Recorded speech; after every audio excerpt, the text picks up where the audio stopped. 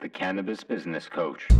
Hi, Mike Z here, author of the Cannabis Business Book, and you're listening to the Cannabis Business Coach podcast, where I chat with and coach the highest performing entrepreneurs in the cannabis industry. Hi, Mike Z is. Hi, Mike Z is. Hi, Mike Z is the Cannabis Business Coach. Hi, Mike Z here, and on this week's episode, I am joined by the iconic, the living legend, the man himself, Danko. And for those of you who don't know Danko, he is a legend in the world of cannabis cultivation. He had been the senior cultivation editor at High Times for, I don't know, like probably a decade or something in that ballpark. What was it, like 20 years almost at High Times, and a whole number of other cannabis grow and education and writing ventures, and probably responsible for helping, I don't know, if I had to guess, millions of people learn more about how to grow cannabis and sharing that, what I call plant-based education. And that's why I call him the iconic, legendary Danko. So Danny, thank you for being here. Thank you for having me, Mike. Appreciate it. Yeah. And if there's anything I didn't include in the intro, feel free to tell the folks at home a little more about yourself. Right. Well, as you mentioned, I've been almost 2 decades at High Times, 18 years full-time over there as a cultivation reporter and then editor and then senior editor.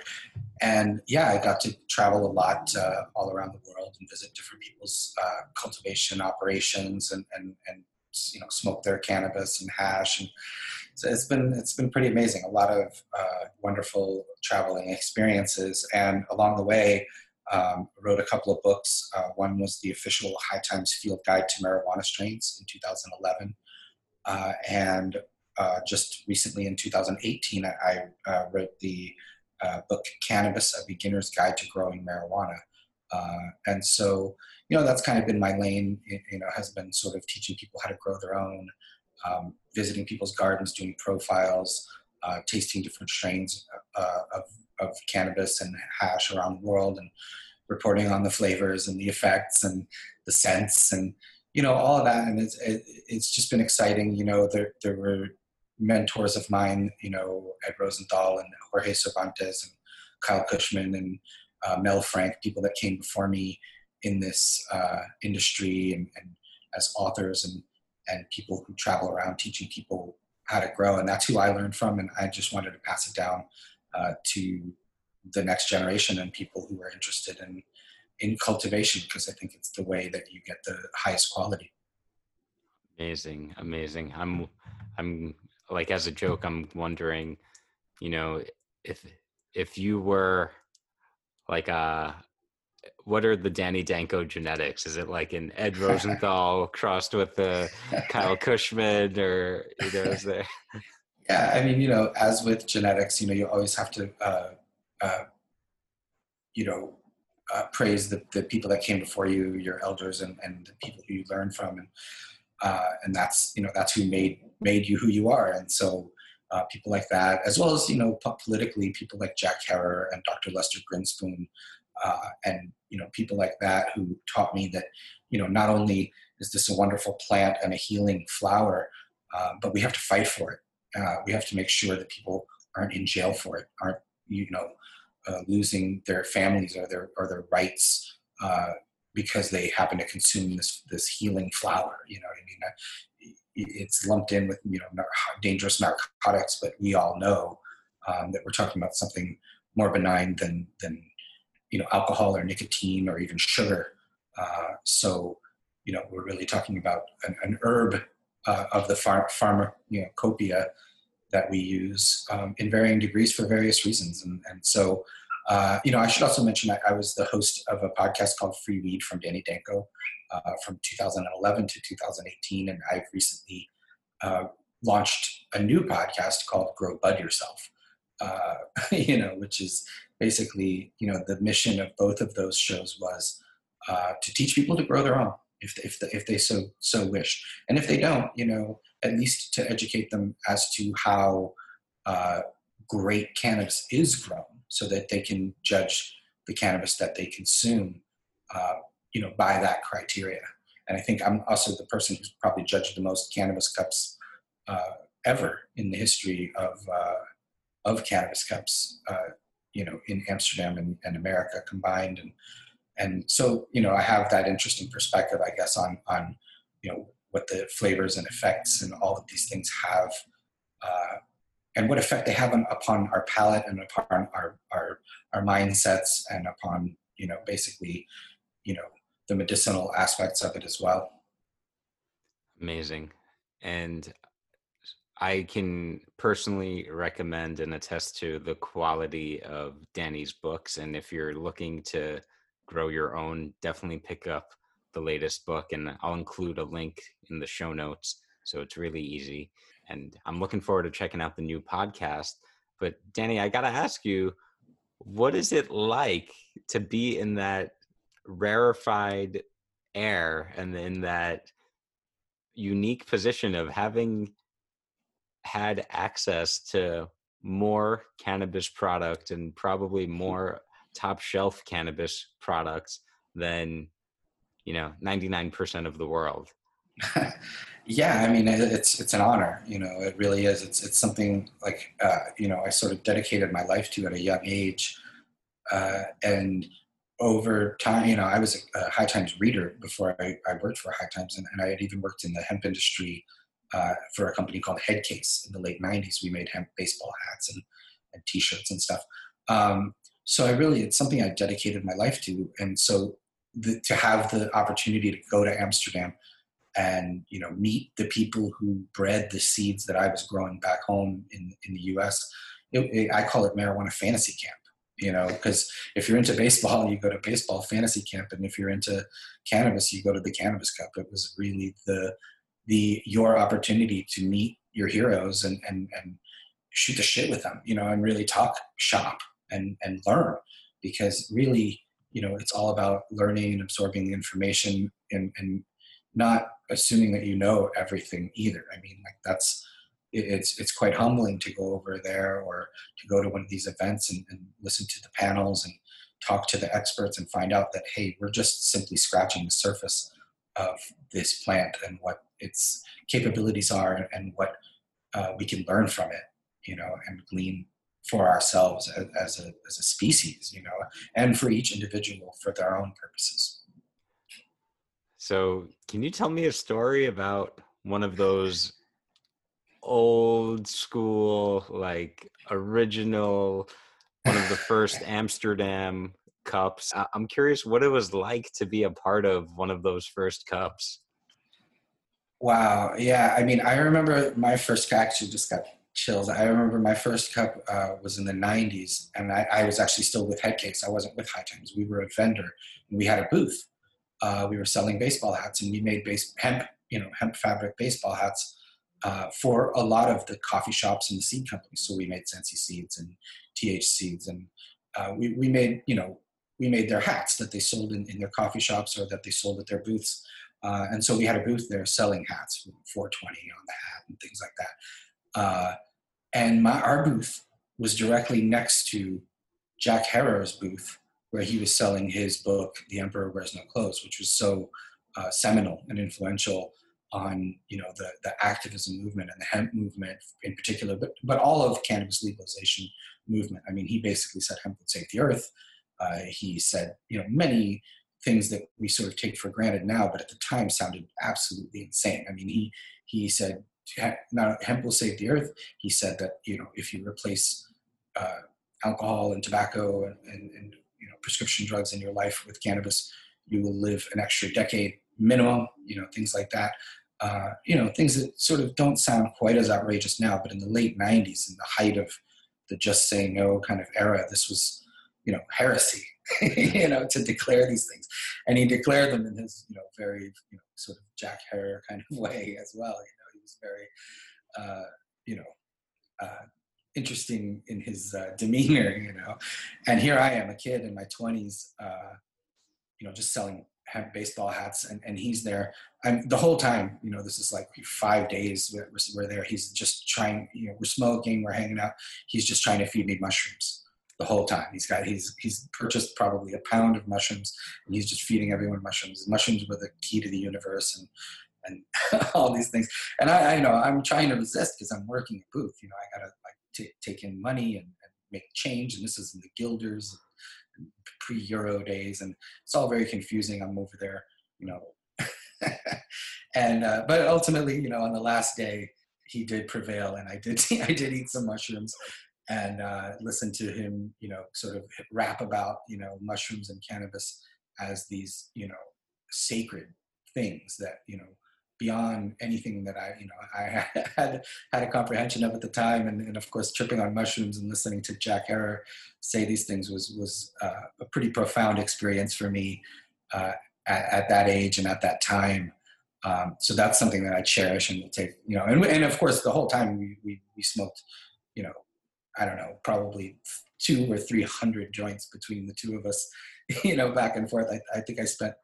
My thumbs were like blistered by the end of that, just from rolling, from how many joints we rolled and smoked standing there, just me selling hats and him selling books and signing books. I got a signed copy of his book from that event as well. That's wow. one of my cherished items as well. So yeah, I mean, that to me was one of those stories, but I have hundreds of those stories. That's the real perk of the job was being able to travel around and go to all these festivals and meet the people who shaped our culture and our world. Wow. Well, I sure as hell hope that you're writing those stories down somewhere, and that one that day could be book number 3, right? Yeah, man, for sure. I mean, one thing that the coronavirus has me doing is going through a lot of my archives and a lot of the stuff. You come home from a cannabis cup, you just sort of throw everything in a box and put it away. Now I'm opening up some of those things and seeing some real gems of, so I'm going to start posting on my Instagram some of these one-of-a-kind items that I've accumulated over the years. Amazing. I can't wait to see that. I can only imagine what kind of amazing objects you've got over there. Danny, hold on. I'm just trying to take all that in. That was so cool. I gotta say, for all the celebrities that I've met, and I've met a ton of them, and almost all of them have been, very interesting to meet. It's the people I meet who were really from the underground that are most inspiring. The people who paid their dues that I meet, people who, I've met where, I've been standing with Jorge Cervantes and someone will walk up and say, "Hey man, thank you. You put my kids through college," to him, because their grow basically paid for them to send their kids to school. And it's really those moments that are special as well. Like meeting celebrities is fun and great and exciting, but the most moving of moments is meeting people who've paid their dues and are now coming to realize that, like, hey, we're winning, and we got to keep fighting, but we're on the winning side, and that's important, I think. Yeah, and I think that, thank you for sharing that. It illustrates something that I try to remind myself and others of all the time, which is, if you understand and respect the plant, it can be such a powerful tool for emotional, physical, and financial health. And I think that story really illustrates that, where for a lot of people, this plant is their lifeblood in a variety of ways. And I think that if you treat the plant well and respect it and ultimately cultivate it and use it for all of the many good things that it's capable of, you will be rewarded, and you ought to be rewarded. So anyway, I agree. I wholeheartedly agree. I think, my original motivations were, you know, very selfish. I enjoyed the feeling that it gave me, and I enjoyed, you know, filling my pockets with the money that it gave me. And it wasn't until, uh, you know, becoming more political about it, going to some rallies, going to Boston Freedom Rally, going to these events, and meeting people who had suffered due to the war on cannabis, that I realized that like there's more to this than just making yourself feel good and getting paid. There's you have to give something back to this flower that's helping you and healing you, and it'll continue to give it back to you. That's why the original show was called Free Weed. You know, it was like, you know, a triple entendre, but it's basically, we want to free the weed, but I want weed to be free.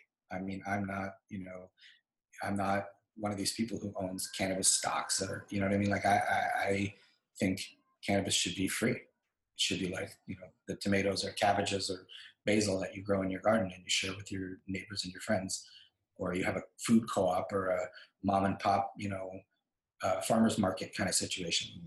You know, that's the way I envisioned it, like free weed or legal, you know, cannabis. So, you know, Nice. Awesome. I'm all for it. there's nothing wrong with making money. I mean, again, like that's as long as your motivations are in the right place, there's nothing wrong with that at all.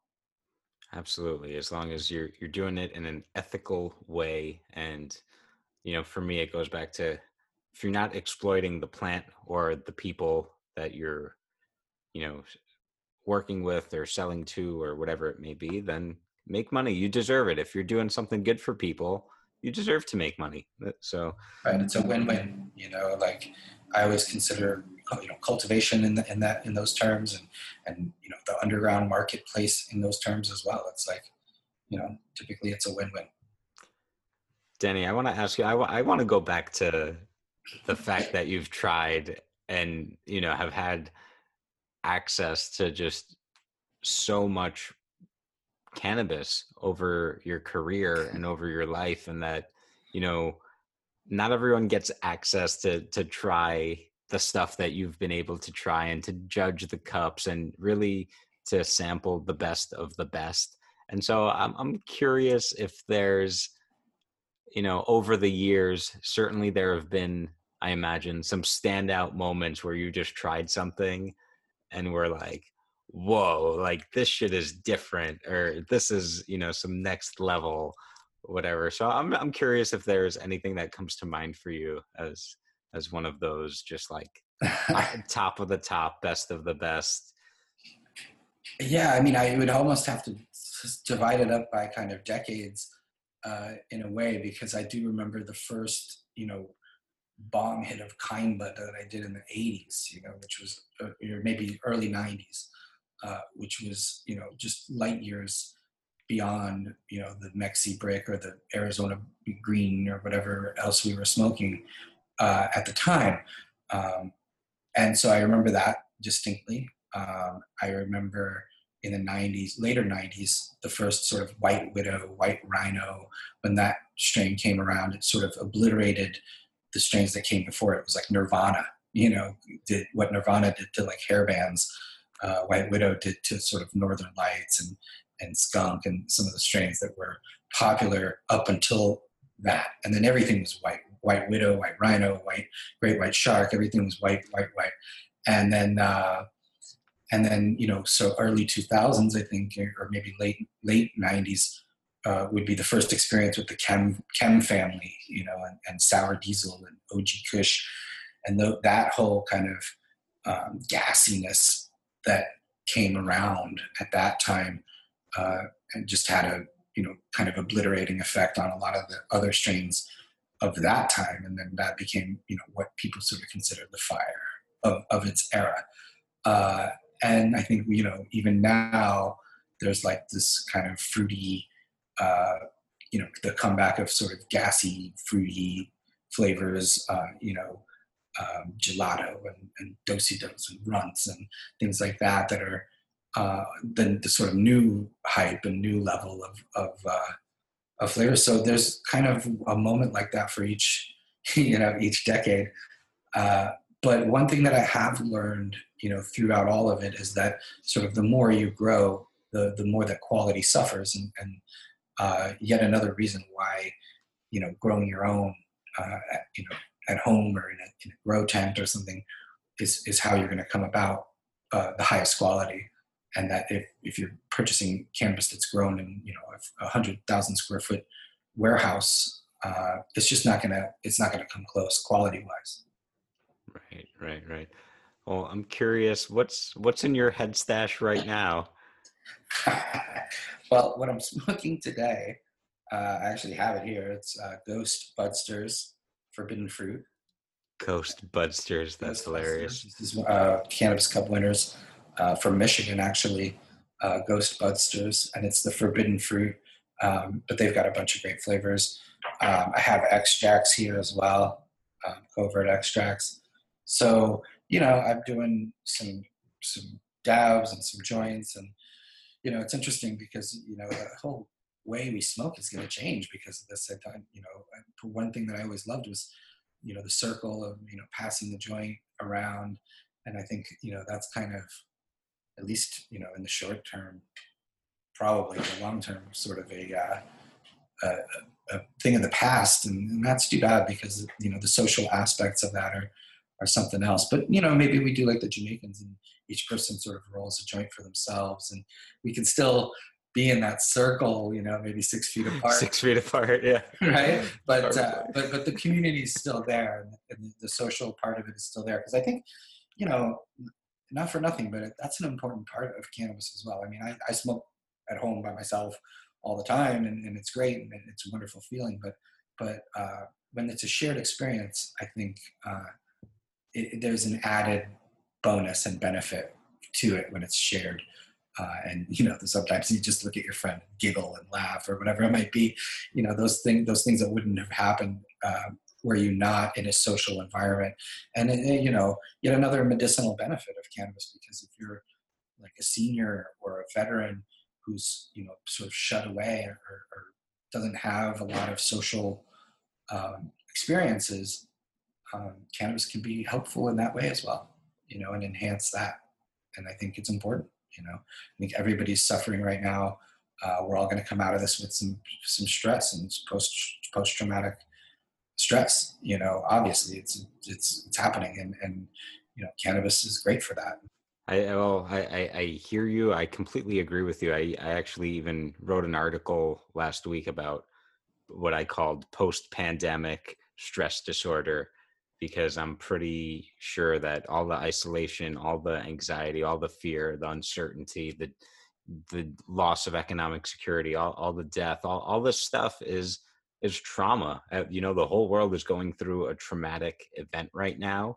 And I, like you, believe that cannabis could be a huge part of the healing that's going to be necessary for a lot of people.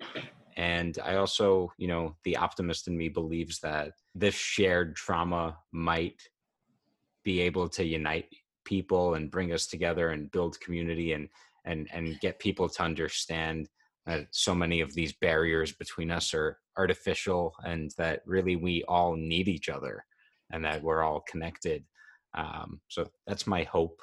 And we shall see. I think it's really interesting, though, that this smoking ritual, this sacred kind of cipher, might be disrupted for a while, or might not exist for a while. I hadn't really considered that, and that is pretty sad. It's pretty sad. Yeah. I mean, it is. But I think that there's ways for us to compensate for that, and definitely cannabis plays a role. I think ethniogenic, psychotropic effects of hallucinogens as well. I mean, whether people are microdosing or taking heroic sized doses or whatever it might be, I do think that psilocybin mushrooms and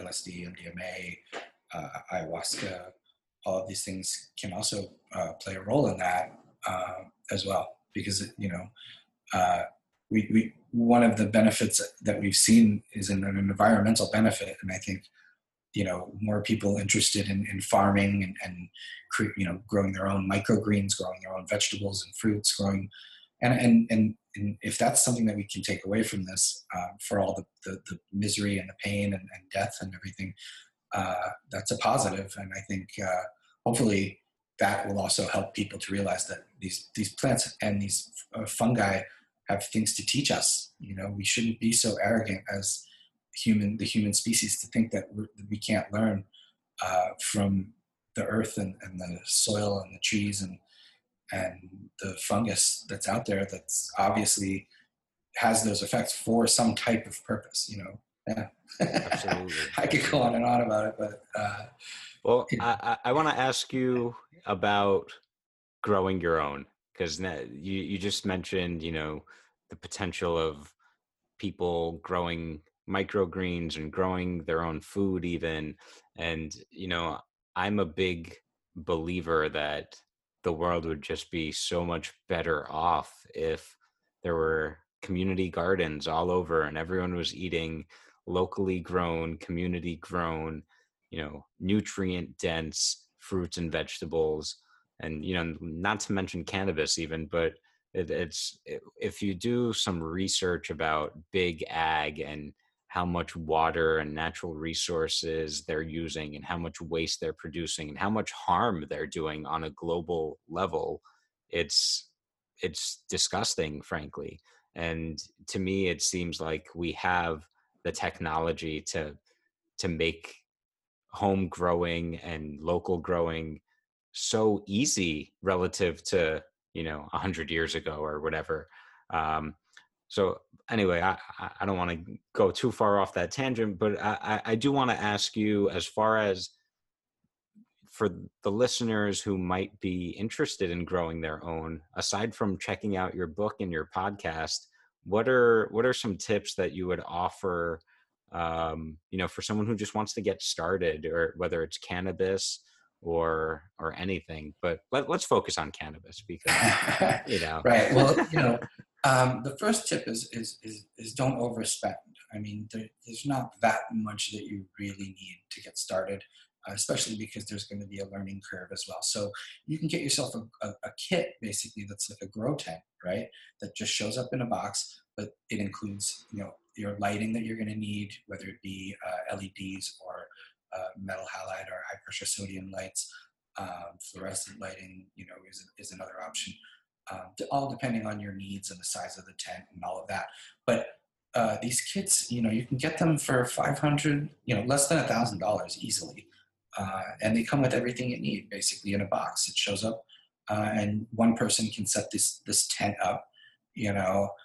The light hangers are there, the exhaust fan is there, the charcoal filtration is there, and sometimes some of these kits might come with an expensive hydroponic system, or you don't need that either. Just get the tent and the light and the fans, and get yourself some cheap, 5-gallon buckets, like Home Depot buckets. Drill some holes in the bottom of the bucket.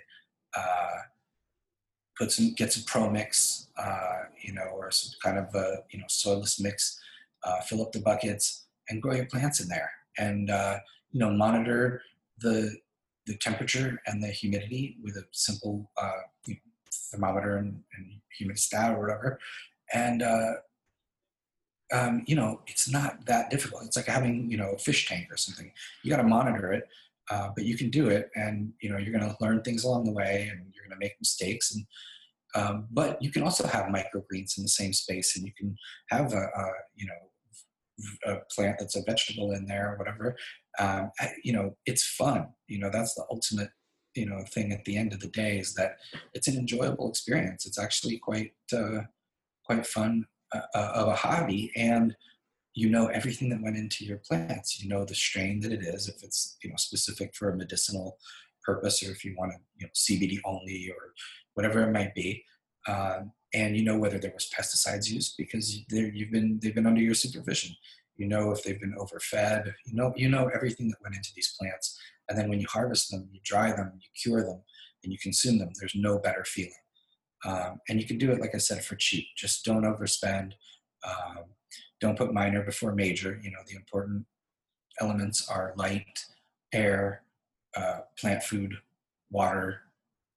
Those are like the big ones. And, get, like like you said, get yourself a book, uh, check out some information on the internet, but don't believe everything you read on the internet, because there's a lot of bad info out there. So, um, you know, it's fun and it's a great hobby. And if it's, there's nothing like consuming cannabis that you created out of thin air. I call it modern day alchemy. It's like you took soil and the seeds and water and light and turned it into medicine for yourself. And there's no better feeling. So, uh, you know, that's why I'm an advocate for it. And it's going to be a better quality at a cheaper price than you can get at any dispensary, or even from your guy or gal that comes by. Yeah, I mean that's been my whole mission, is to get people to do that. And I think another thing is it's we got to make it cool. People think gardening and farming is something that old people do or people in the country do, but anyone can garden, anyone can farm it, and you should be teaching your kids how to do it too. I mean, that's this is the way, like you said.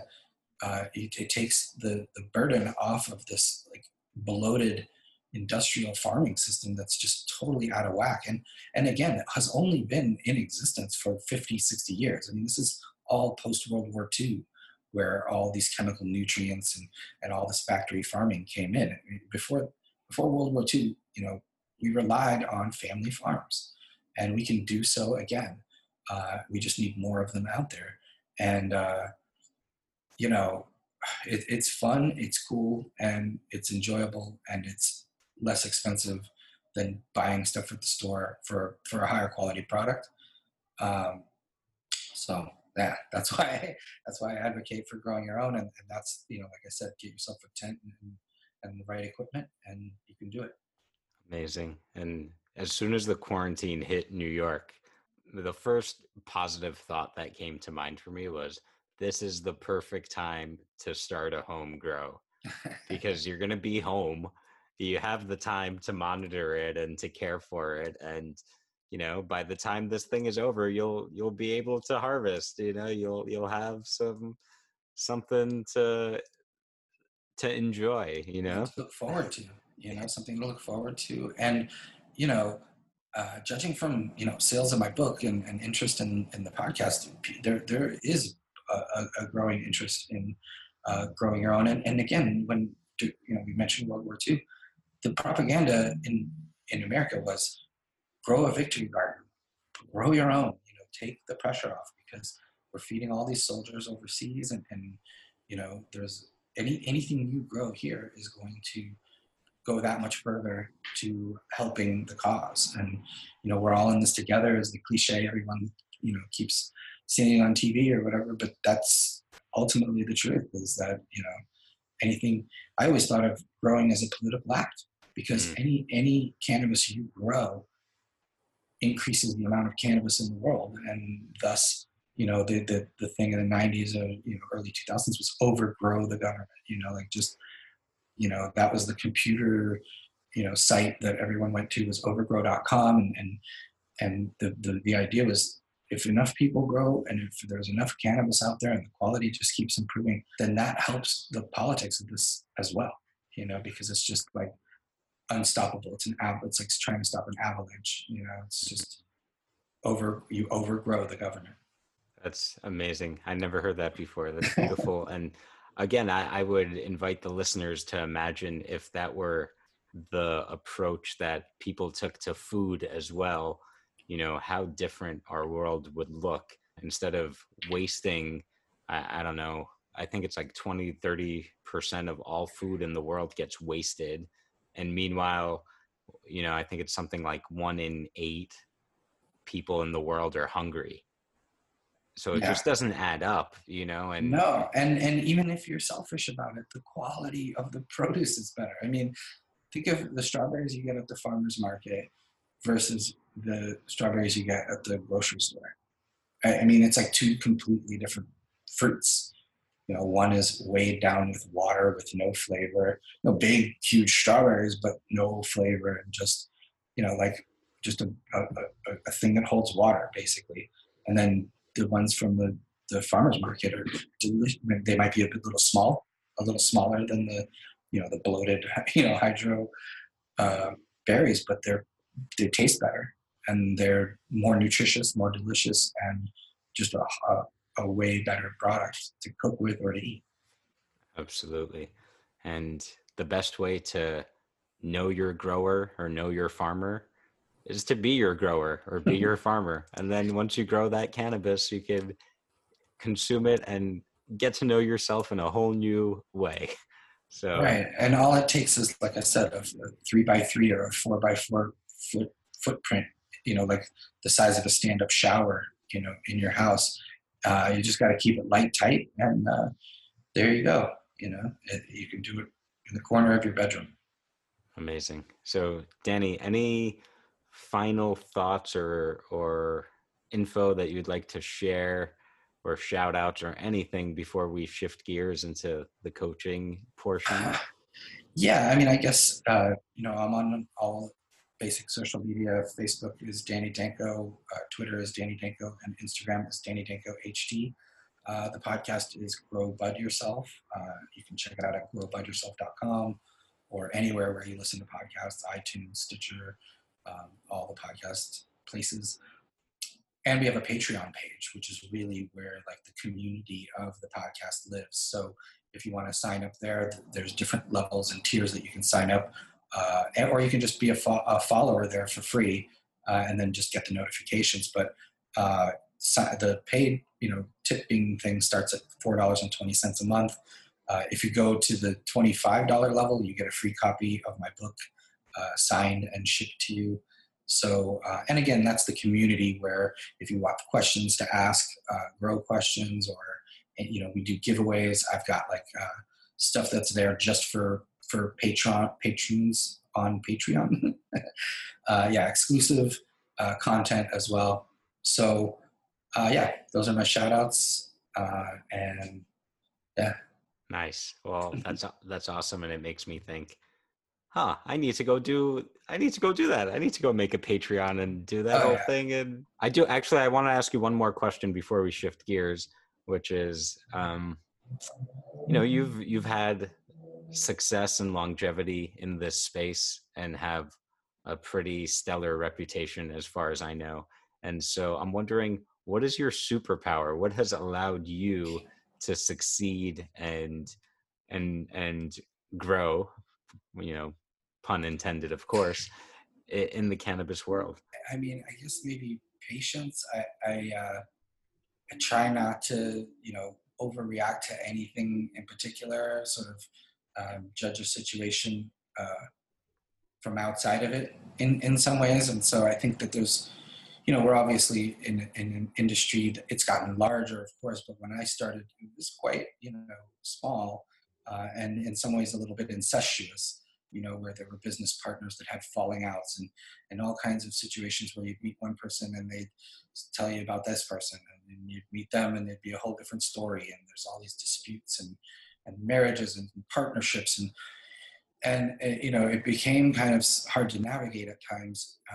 And I think, sometimes you just have to step back and say, see the bigger picture and say, okay, there's all of these things going on, as there is in probably every industry, but in particular in this one, because, we all have to trust each other. We're actually still at war in a way. So, we have to trust each other. But I think being able to see the bigger picture and understand that, there's a larger vision, sometimes baby steps, as much as annoying as that can be, are important, because, if you put 5 or 6 baby steps together, you actually get a lot further than if you just demand something over and over and don't get there at all. So, there's a bit of compromise and a bit of just, hey, keep your eye on the prize, which is legal cannabis, which is, the prisoners released from prison, records expunged, home grow being legal, social use. When all this is over, we want to be treated like consumers of cannabis that we are, not criminals, not derelicts and dirtbags, and all these things, the stigma that we've had to live with. So I guess I would say, a little bit of patience is my superpower, or just being able to compromise and see the big picture. So patience, and that reminds me of something I talk about in my book, The Cannabis Business Book, which Danny is one of the 50 experts I interview to give advice for cannabis entrepreneurs and investors. And one of the biggest things that came up repeatedly is take a long-term view. You cannot be in this industry for the quick flip or for a short, fast money type thing. It's just not going to work out for you. And if you really plan on being in this industry, you have to take the long-term view, because that war that we're still fighting to have weed be free is far from over, despite all the legalization and all the progress, which I'm not knocking it. It's great. I'm super happy that we've made so much progress as a community. But the plant is far from free. The stigma is far from over. There's still way too many prisoners who are, in a much more harmful situation and dangerous situation, and an unjust situation just for being in the business of cannabis. And so there's really a lot of work left to do. And so if you're planning to be in the cannabis business, or if you want to make money off of cannabis, then you absolutely, one, must be an activist, and two, you must be patient and in it for the long haul if you want to succeed. It's the same with growing. It parallels cultivation, because the biggest mistakes people make typically are overdoing it, overwatering, overfeeding. You know, sometimes you just have to step back and let the plants grow. Let them do their thing, and that's a hard lesson to learn for growing and in an industry. Is just sometimes let things happen organically. Don't panic, it's organic. And speaking of things happening organically, I'm going to put on my coaching hat now, and I'm going to ask you, Danny, to share with me, if you're willing, some business or personal challenge that you're facing. And I'm going to give you my best shot at offering some support and taking you higher with some coaching. Yeah. Well, I think, one of my biggest challenges really is procrastination. I think, I put things on my to-do list, and then I sort of dread doing them in a way. I get this kind of resistance, almost like a fear of success. Like if this happens and this happens, then this is going to happen. And there's almost an anxiety there, even though it's what I want. So, I want my podcast to be successful, and I know the steps I need to take to make that happen. And it is happening. And yet I have this kind of weird innate resistance in ways to sometimes doing the thing I need to do in that moment. You know what I mean? Like I kind of put it off, or I sort of dread it for a while. And then when I do it, it goes great. Let's say, like, if I have an interview I have to do or whatever, I sort of dwell and dwell and dwell. And then I do it and it goes great, and I get it over with, and I feel great about it. And but it's that anticipation of it, sometimes that causes almost like a block in me in a way. And I don't quite understand where it comes from, or maybe it's just part of my process and it's necessary. I don't know. But I do feel like in ways it keeps me from thriving 100%. Mm-hmm. Or like a text that I get, from someone where I know what I want to say, and I know, and I just wait to reply for whatever reason. I just, right now is not the right time for me to reply to this, even though I have a reply or whatever. I don't know. It's just this strange resistance sometimes to forward progress. Very interesting. I can totally relate. I'm a big procrastinator, and that is something that I have to work on constantly. I could do it later, it'll be fine, no big deal. And I can tell you in my studies of, psychology, coaching, high performance, etc., procrastination is categorized as a form of self-sabotage. And I think it's an important piece of awareness just to recognize it as such, and to see it as a harmful behavior, and one that's easily changeable, or maybe not easily, but it certainly is changeable. And then I do want to make a joke, which is, maybe you should smoke less weed. Just kidding. Well, it's like weed or no weed, it's there. And I think, some of it, I think, has to do with the 18 years I spent at High Times with this monthly deadline, where, exactly what day everything you have is due. And there's a managing editor that's expecting that editorial to be in their hands on that day. And, there's times when I would wait literally till the last day and just bang it all out in 3 or 4 hours. And, and I knew I probably could have done a better job if I had taken my time, but it's almost like I needed the pressure and I needed the deadline to be right around the corner in order to act. And like you said, it is self-sabotage, because ultimately, you could do a better job if you had more time, and you did have the time. You just wasted the time, and I don't know.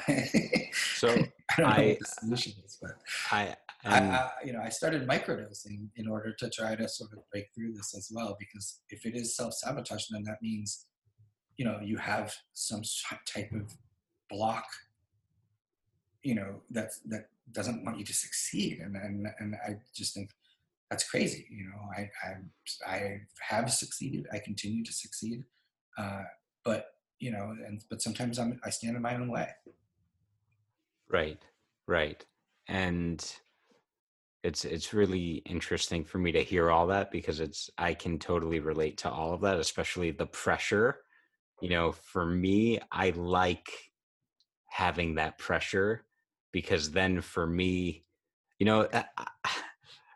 I'm going to finish the thought. Sorry, something just came up. I'll get to it. But for me, it's like there's a certain extra joy or thrill of being in that pressure situation of oh shit, it's all due tomorrow. Let me see if I could pull it all together and get it done.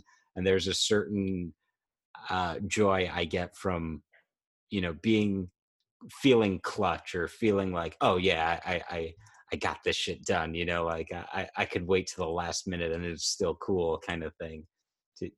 Does that resonate for you at all? Oh yeah, absolutely. And it's almost like, you're laying the tracks down as the train is, barreling towards you, and you keep laying the tracks and laying the tracks, and you get kind of addicted to the thrill of coming that close, Right.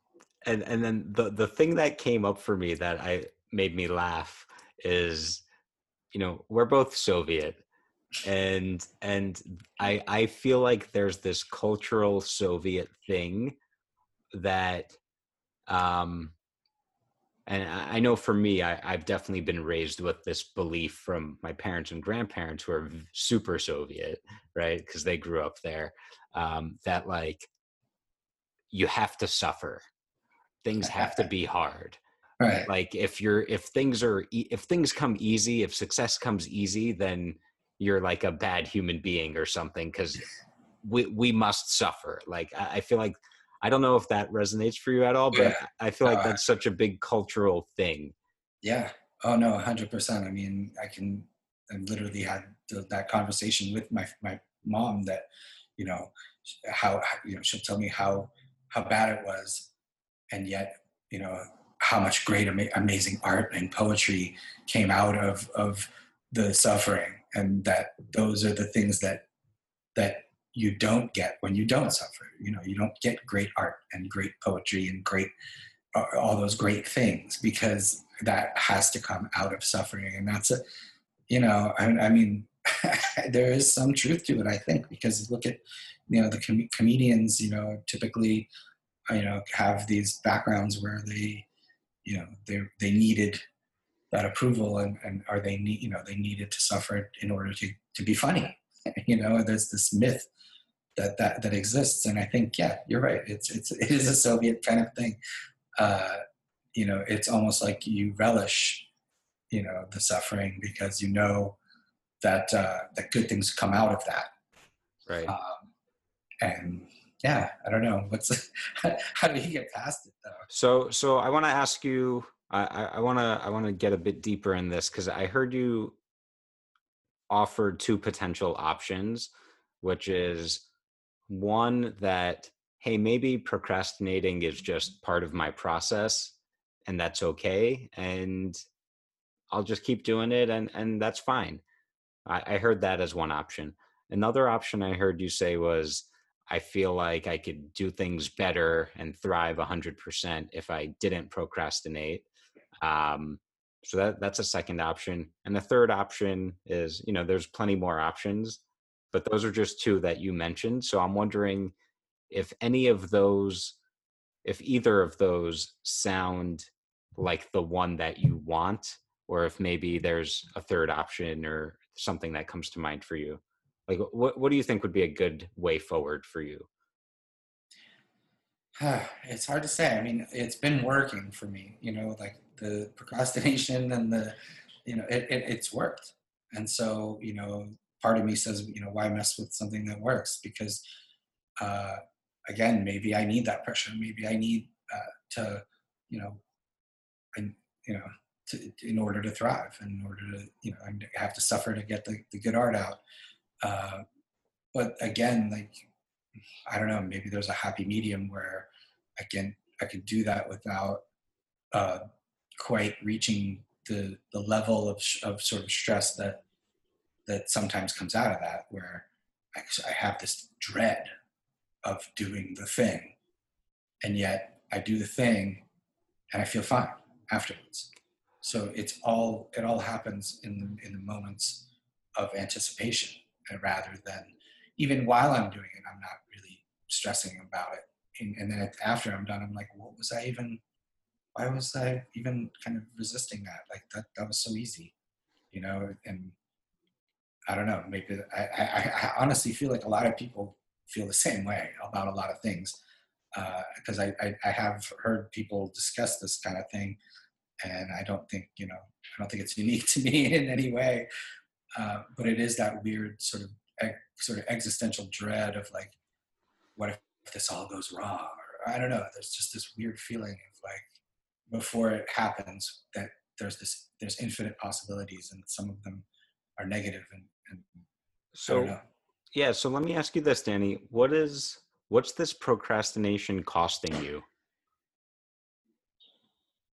Um, hmm, that's a good question.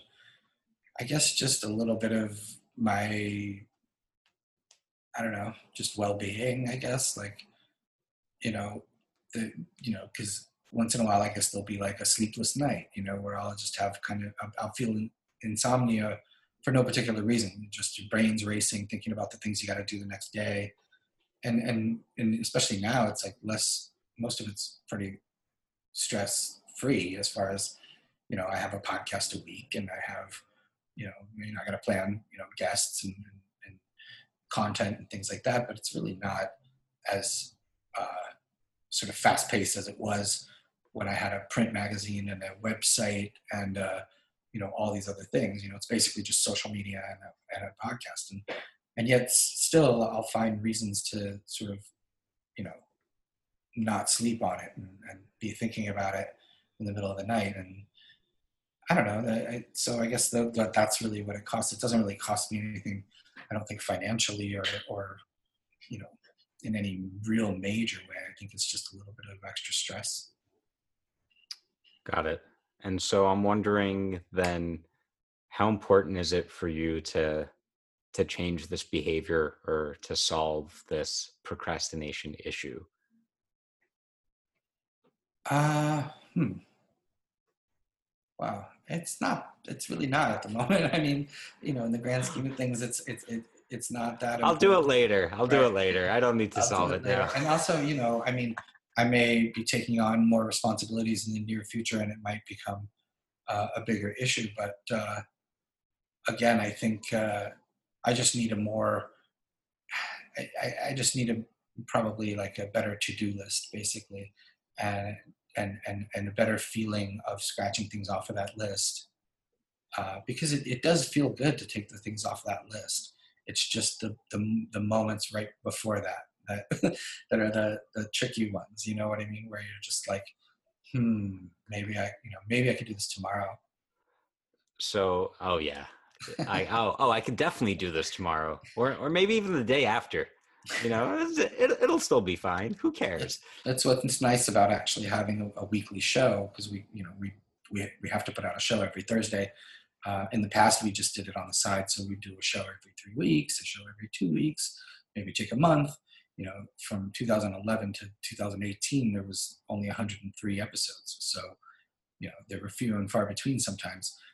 And now that I'm doing them, I'm committed to a weekly show in order to maintain consistency, because it was really the one thing that held back the show in the past was being consistent. And so it has given me a better routine, as far as that goes, because I know, you can't leave everything to Wednesday night. If you're going to launch Thursday, you got to do part of it on Monday, part of it Tuesday, get it all stitched together. There is a schedule. So that's nice. It's nice to have that. What about that is nice? What does that give you? Just a bit of a structure of like, and then I feel good at the end of, Monday, if I have part of it already in the can, then I know that, like, I'm not going to be stressing Wednesday, because I also have Tuesday to do some of it, and then Wednesday to do some, and then it's like a little bit less stress in terms of scheduling and all that. So let me ask you this, Danny. In growing cannabis, how important is a schedule and consistency?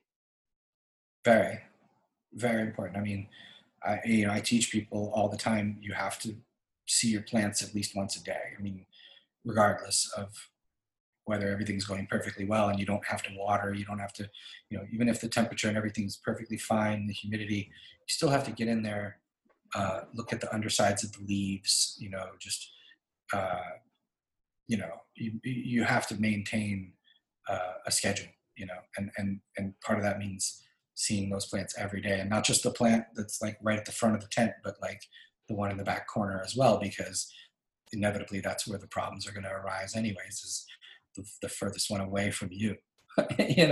So yeah, it is important. I tell people, keep notes, have a calendar handy, and know exactly what you did on every day.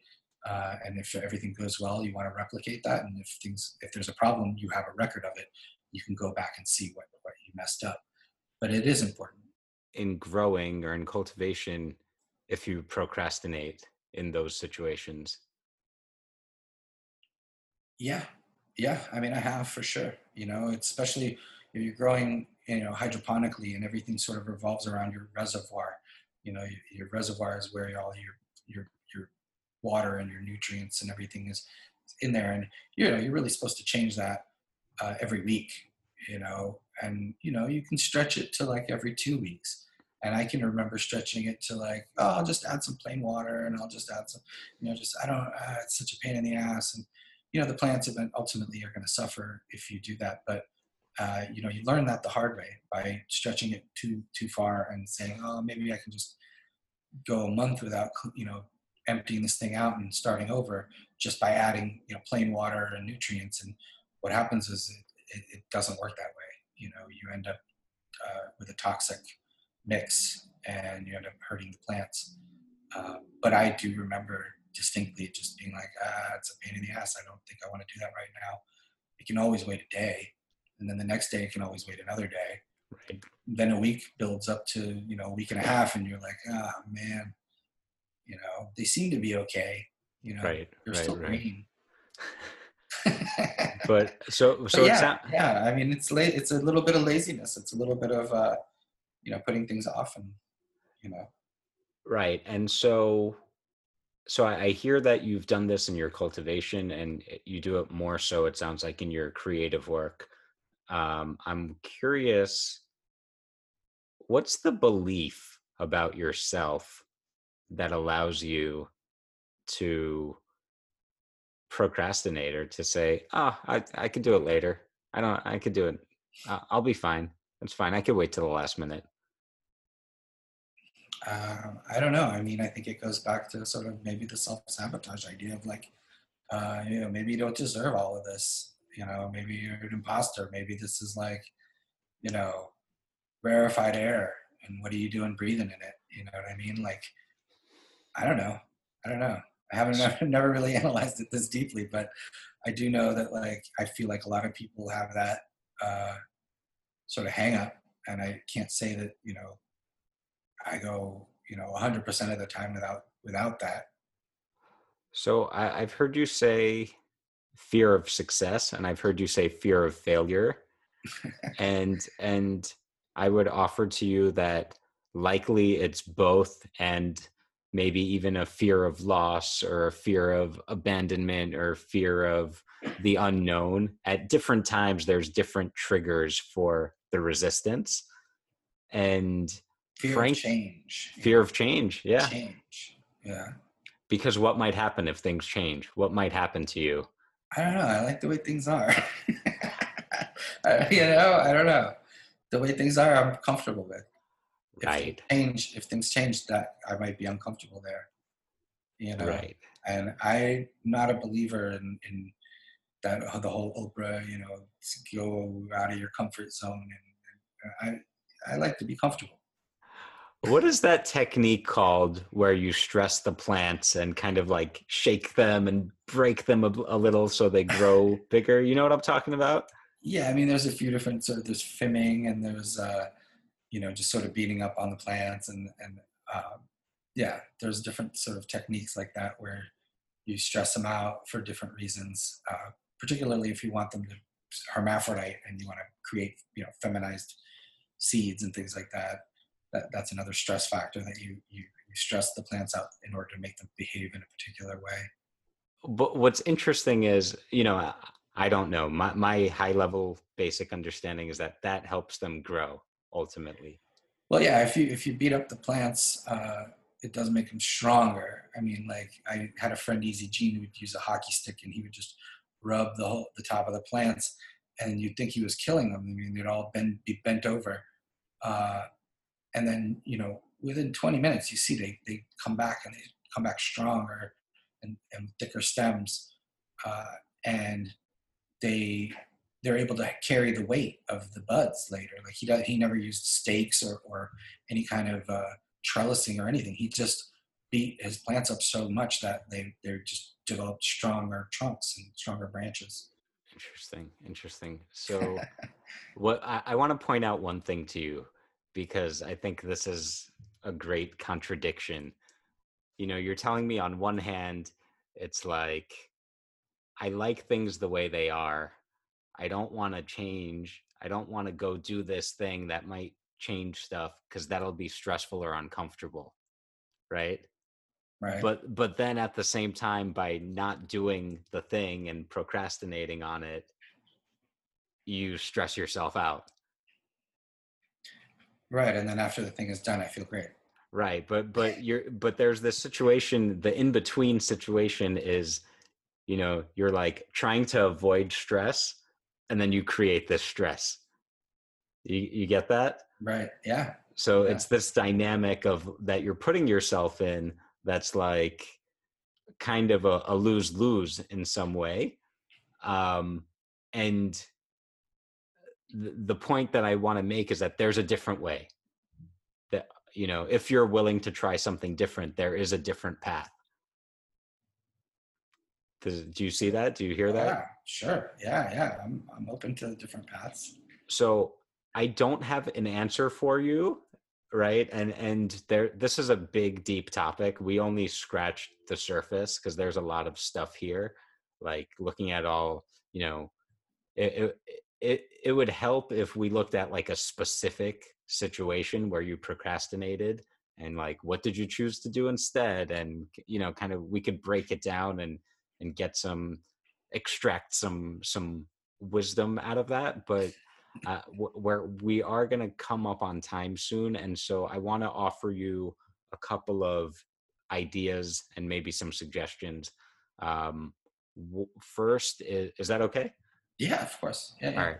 So first is there's a great book that I absolutely love all about resistance, and maybe you know it already. It's called The War of Art, Stephen Pressfield, and it's literally all about resistance, and that story that we tell ourselves, instead of doing the thing of, oh, I could do it tomorrow or whatever it may be. So I would definitely recommend that book just to bring greater awareness of what's happening to me in those moments, and actually seeing how well documented and common that is as part of the creative process. It's guaranteed. That procrastinating part of you is never going to go away, right? And and I think it's really important for you to remind yourself that, hey, in spite of that, I've still created all of this great stuff and have achieved all of these accomplishments and successes and wins. And so even if I have that procrastinating voice or that resistance, or even if it's the fear or whatever, that's just hardwired in, and that's okay. It's not that big a deal, only if you allow it to become a big deal, right? And then once the reservoir goes toxic, then it's a big deal. But if it's just like a small thing, you know, as long as you have it under control, it's not a major issue, right? So I think maybe you'll find some comfort in just acknowledging that. Um, and then my recommendation for you would be to just, when you start recognizing that voice, and you notice it and it's happening when it starts, pull that weed, nip it in the bud. Those are my terrible plant puns. But I think there's, like, I would almost challenge you to make it a game for yourself of how quickly can I move out of that space, or how quickly can I move past that, and remind yourself that, hey, this is just my fear of failure talking, or this is my fear of change, or this is my, you know, some stupid belief that I picked up somewhere that actually is not what I want right now. And instead remind yourself, because it's really about the habit of, what do you do when this happens? Do you indulge in procrastinating, or do you decide to take an action, or take one of those patient baby steps away from the resistance and towards the goal and the task? And so what I believe is, if you get more attuned to recognizing and and noticing, oh, hey, this is my fear of whatever just trying to get me to push this off, and saying to yourself instead, no, fuck that, I'm going to go do this thing, I like crossing it off the list, or I like getting my stuff done, and I'm going to be happy when I review at the end of the day or the week and say, hey, on this day I wanted to procrastinate, and instead I did this. This is just a hockey stick coming in to ruffle the leaves over here, or to push around my branches, but that, I'm just going to grow because of this. So does that make sense? Yeah, All yeah, for right. sure. Do you think that's helpful? Do you think that's, Yeah, something that you could put into play? yeah. I mean, I'll try for sure. All Definitely. right. I would recommend, I'd recommend the book. It's super entertaining. It's short, and I think I would recommend it to anyone who's a creative of any kind, because the resistance is real. And I imagine for a heady guy like yourself, that resistance is probably really clever and smart, and it's like, nah, come on, man, just, like, a very resourceful resistance. Does that sound Hmm. right? Yeah, yeah, for sure. Awesome. All right, well, I hope that that's helpful, and I'm going to ask you, what was the most valuable part of that conversation with me, or what was your biggest insight from that? I think, just maybe making it a game.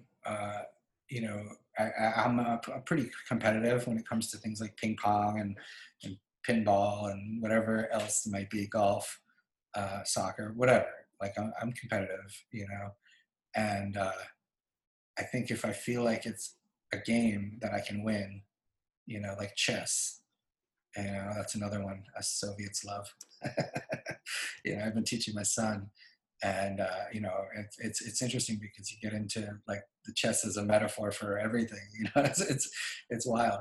But anyways, he hasn't beat me once. He just turned 10, but he hasn't beat me once, and it's because I'm competitive. I'm not going to let him beat me.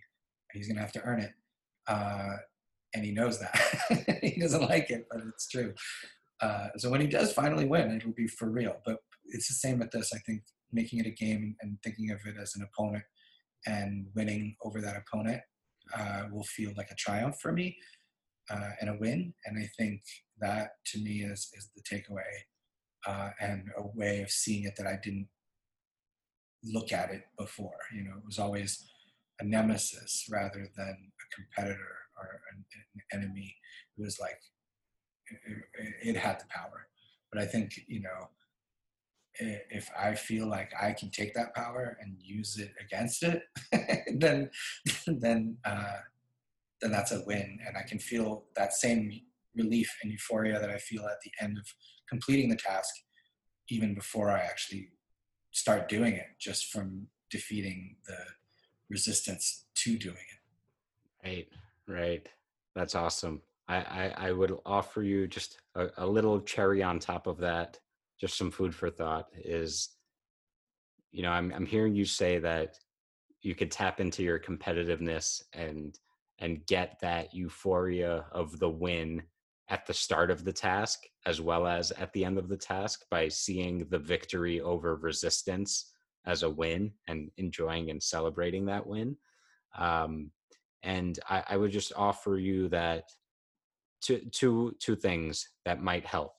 One is viewing those moments of resistance of not only may you be letting your resistance win, but you might be letting your competitors win by procrastinating, right? Because if you're choosing, maybe it would be helpful for you to tell yourself the story like, hey, if I'm procrastinating right now, but my competition or whatever isn't, then I'm selling myself short. And maybe that fear, ironically, will spark you towards the productive action. That's one idea. I don't know if that works for you or not, and I'm just throwing it out there as a possible one. And then the other thing I just want to remind you of is ultimately you have the power because the resistance also comes from you, right? That's a part of you. Right. And so I want to caution you from, don't go to war with yourself, right? Like compete with that voice or that belief or that tendency. And also at the same time, know that, hey, it's okay. This is a part of me and that's okay. And sometimes I want to be lazy. Sometimes I'm afraid, or sometimes I want to procrastinate, and that's fine. Because I know for me, I'm just throwing that in for you because I know for me, sometimes when I get into procrastinating, it's easy for the reservoir to become toxic. And when I say the reservoir, I'm talking about my mind. And I get into that place of like just abusing myself in my head of saying, oh, you lazy piece of shit. What the fuck are you doing? Go to work. What the fuck is wrong with you? And all that stuff that I don't know if that's a thing for you, but I know that I've certainly fallen into that trap before. And I know how painful it is. And so, the way to not let that happen is to accept that, hey, sometimes I'm going to be lazy. That's okay. So. Yeah, I have no problem with that. Nice. I think I need what you're smoking. You have to give yourself that time too. I mean, you have to, I think really, if there was a way to keep score, that would be helpful. If I could say like, I won this time, that's 1-0 me. You know what I mean? Like, I'm gonna start marking it down. That's a great. Are you committing to that? Because I I'll think so. check in and Is I'll. that?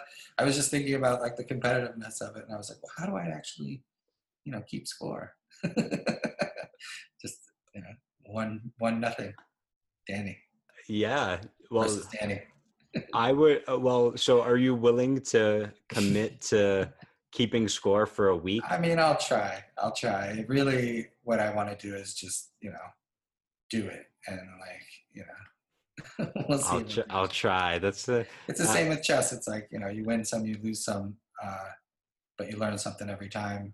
But I don't have a running score in my head when that as far as that goes. But Yeah. No, I hear you. Maybe I will. Maybe I'll think about that. And I would highly encourage you to keep score for a week or even a day. Just like pick one work day and map out the to-do list at the beginning, and then for each thing, see if each time you don't procrastinate, mark it down, and each time you do, mark it down. And I would almost think of it like a batting average, right? Because even if you get one extra base hit, the difference between a 250 and a 300 over the stretch of a 10-year career is a huge difference. So even just one win over resistance every 10 at bats compounds to be a huge difference. Right. So I don't know. I'm just gonna put it out there. Put that in your pipe and smoke it, Danko. I like it. Well, Danny, thank you so very much for joining me on the show today and for allowing me to do my coaching dance with you. It was a lot of fun for me to have you here, and I hope you had a good time and hopefully got something out of this. I wanted to know if you have any closing words, thoughts, anything else before I let you go and get on with your day where you're going to kick Resistance's ass. Yeah, I mean, just closing words would be to people, just like you said, respect the plant, and it will, do wonders for you in return. And it was an honor to be a part of your events here in the city. Hopefully that'll be coming back sometime in the future as well. And thank you for having me on the show. Thank you to the people out there, keep the fight going. We still got a ways to go. We got a lot to celebrate, and we got the wind at our backs. So it's no time to slow down. New York legalization is coming, and we need it. And nationwide legalization and worldwide is on the way as well. So keep the fight going. Enjoy the healing flower, and thank you for your patronage and support and kind words and friendships throughout all of the years. I have to thank cannabis for everything that she's done for me, and for really making my life much more enjoyable and giving me experiences that I couldn't have paid for. So, thank you. Nice.